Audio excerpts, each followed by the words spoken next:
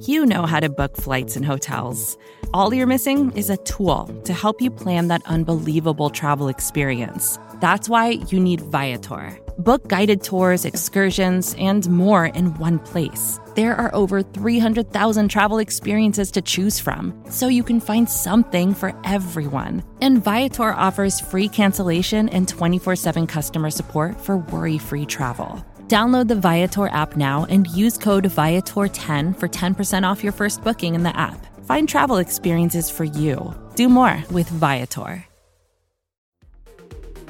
The following segment is from Monday, Football Monday on the SB Nation NFL Show, where we're discussing your favorite team. Subscribe to the SB Nation NFL Show to make sure you don't miss conversations like this one. I don't think any NFC East team belongs in this top 10. I didn't. You've left off your Birds. The Birds. No, I think it's going to be one more down year for the NFC East. We got one more down year. Well, you know what they call it when it's down, right? The NFC least. Oh, got him. I think the Giants are interesting, but the Giants and Washington. The Giants are interesting. They both on what planet are the Giants? I like that. I like those. I first predicted two the Giants to picks win the East, actually. So I mean, the Giants and Washington, they to me are two teams without a quarterback. And then you have Dallas and Philly. I think A.J. Brown to the Eagles is getting a little too much praise when it comes to off, King. I think when it suddenly takes a team and propels them like into the top of a conference. Now, I think the Eagles have a much better chance to win the division because the division is not great. But considering them like one of these top NFC teams doesn't make a lot of sense to me. And I have another complaint here very quickly, RJ, and I'll throw it to you. This is why I feel that division winners should get the automatic bid to the playoffs, but they should not be given a home game. And I think by the time this whole season plays out, an NFC East team will once again be hosting a game, and they will have a worse record than the you have this like AFC West, elitism going on right here, or that's what's happening here. You're like, oh, our division is just so silly. Great, and the Chiefs might not win it, and so we need to have a game at Arrowhead. We need to have a fifth straight AFC Championship game at this building, even though we've lost half of them. I mean, when the 9-7-1 Eagles are hosting what is an 11-6 team or something, it's just going to be annoying. To me, that's all. So first of all, I would like to highlight for every SB Nation NFL Show listener that Pete Sweeney said that the A.J. Brown trade isn't exactly a big deal. I just don't think a wide receiver and that goes to the thought process of Tyreek Hill to the Dolphins. Let me tell you what I said about this, because I had a lot of people in my mentions. So I'm calling him Big Pete to be my backup right here. So hear me out. This is what we got going on. I said on the look ahead that every team who traded for a receiver this offseason was the loser in that trade, with the lone exception of the Cleveland Browns trading for Amari Cooper, because the team involved in that was, of course, my Dallas Cowboys. But so I certainly think that A.J. Brown improves the Eagles roster, right? He certainly makes them a larger competitor in the division and theoretically overall.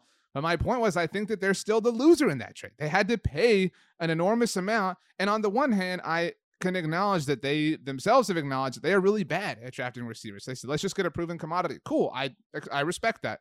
But I do think that in the long term, the long run, the Titans have the better end of that deal. And I obviously think the Dolphins lost the Tyreek Hill trade. I think the Raiders lost the Devontae Adams trade. I think anybody paying that much, paying at least a first-round pick and then a massive contract to a receiver, is on the losing end of that trade. Well, this is going to be something that's fascinating. RJ, I unequivocally agree with you. You said a really great thing. That's what we're looking for. This is going to be fascinating to watch. And actually I compare it to almost coronavirus. Like, we're not going to really know how the hell coronavirus worked for like 10 years.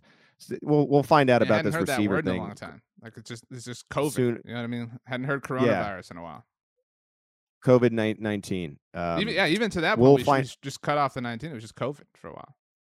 Like, I would like to know how the disease worked, and I don't think we'll know it until it's researched and yada, yada.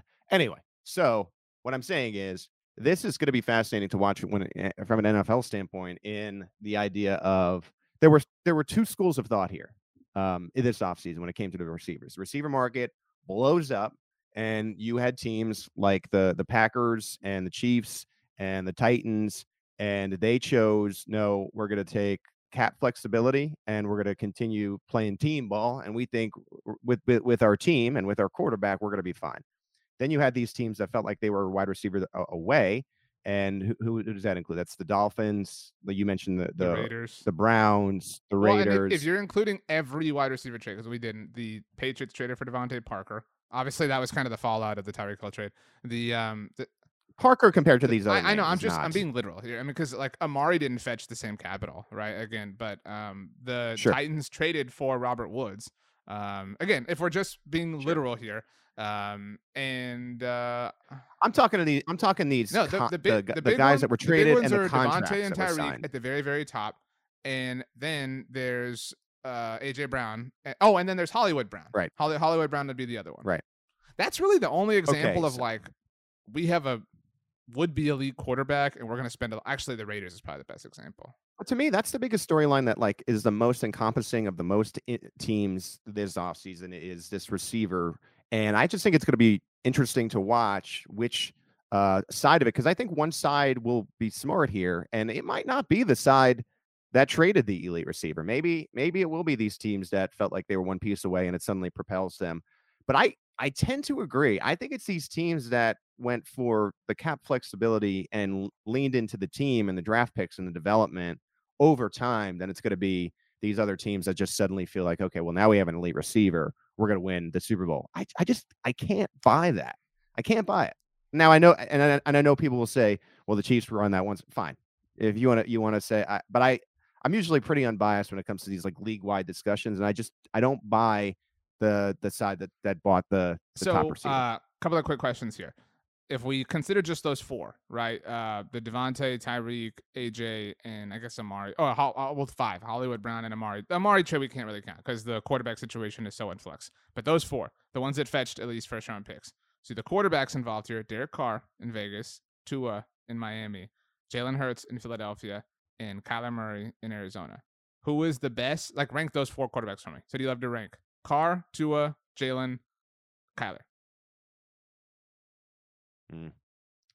Man, I've been down on Derek Carr pretty much the entire time we've had this show. Somehow you found a way to talk up Alex Smith, but that move to get Davante Adams is the best possible move they could ever do for Derek Carr.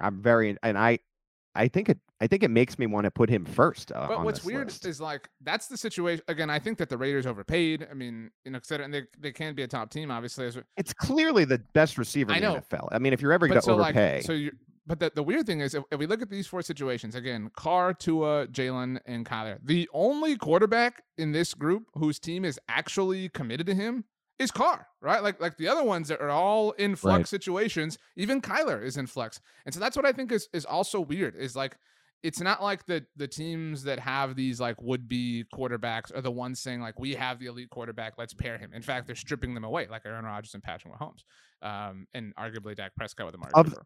Of these four teams, to go back to our discussion, of these four teams, the only team of those four who I have in possible top 10 are the Raiders. Yeah. That's what I'm saying about these moves. It's not a slam dunk that you got this elite receiver and you're suddenly going to be in the top 10 of the league. And that's a lot of let it flow. That's a lot of I don't like any NFC East team. That's a lot of capital to give to like not be sure that you're suddenly going to be in the playoff mix. Right. And again, my last point on the AJ Brown thing, and then we'll kind of tie up on this top 10 thing, is part of the reason AJ wanted to go to the Eagles was Jalen Hurts. And this is a drum I've been banging for a while. I'm just here on the drum line like Nick Cannon, baby. And so like what if they don't commit to him? What if he's gone? Is not AJ Brown, or is AJ Brown not going to be like, dude, that was my guy? Like they try to get rid of Pete Sweeney, I'm throwing a riot. Like, you know what I mean? Like I'm burning, cars. I'm going crazy. You know what I'm saying? You can't get rid of my guy. And so what if they do?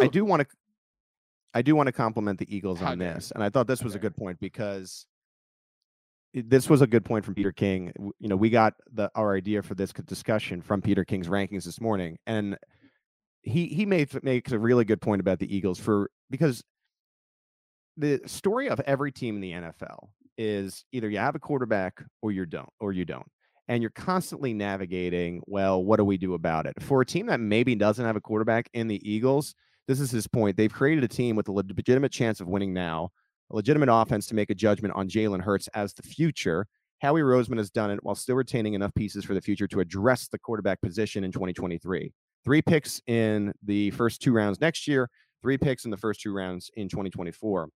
So there are a lot of teams out there that, like, to me, like, have a Daniel Jones. They're checking out, Davis Mills with no real opportunity in the future to necessarily feel like, okay, we can go get a quarterback if we need one as these guys start to come out of college. The Eagles have done a really nice job basically hedging Hurts. That's all they're doing. And they get a good look at it. Every year it's like, we're going to be great next year. When does that bill come? When does that bill come due for the Eagles?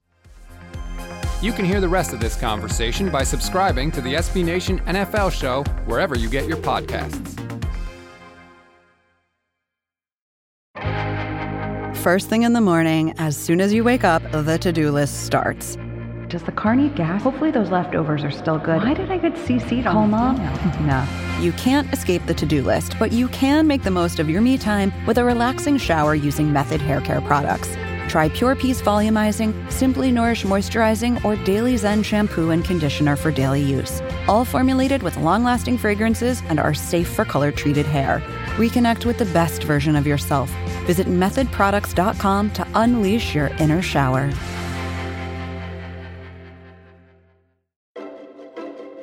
The Current podcast is back with an exciting new season featuring marketing executives from the world's most influential brands. Tune in to hear what's driving conversation in the fast-moving world of digital advertising with unique insights from brands as diverse as Hilton, Instacart, Moderna, Major League Soccer, and more. And in this presidential election season, The Current explores what a national political advertiser, like the National Republican Senatorial Committee, and a major CPG brand like Hershey can learn from each other. Listen in and subscribe to The Current at thecurrent.com or wherever you get your podcasts.